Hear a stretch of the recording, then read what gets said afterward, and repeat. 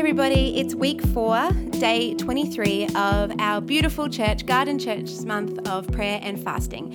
It's Victoria here, and I just want to say, keep going, don't give up. You're doing incredible, life-changing internal work through sacrificing for Him, through your prayer and your fasting this month. So thanks for joining in, and keep going, you're almost there.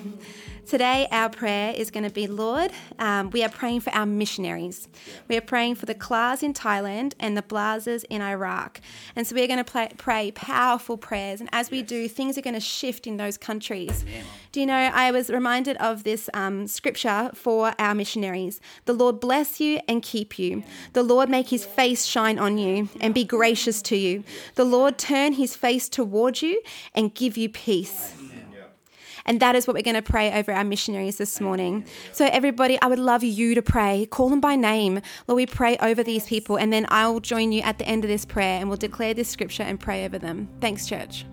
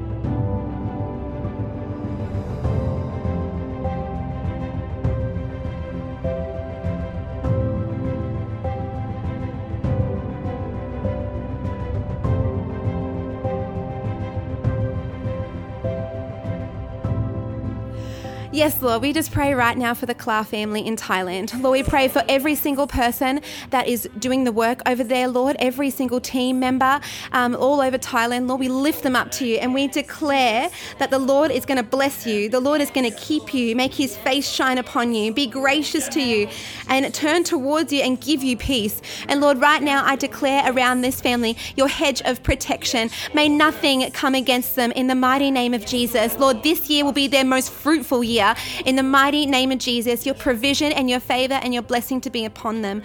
And Lord, we lift up the Blaz family as well, Father. And I pray a flood of your peace and Lord, your presence to surround every member of that family and their team as they serve you in Iraq, Father. I pray over everyone over there that you would protect them and keep them safe. But ultimately, Lord, that your will be done, Father, that we would see a mighty harvest of salvations in that region this year.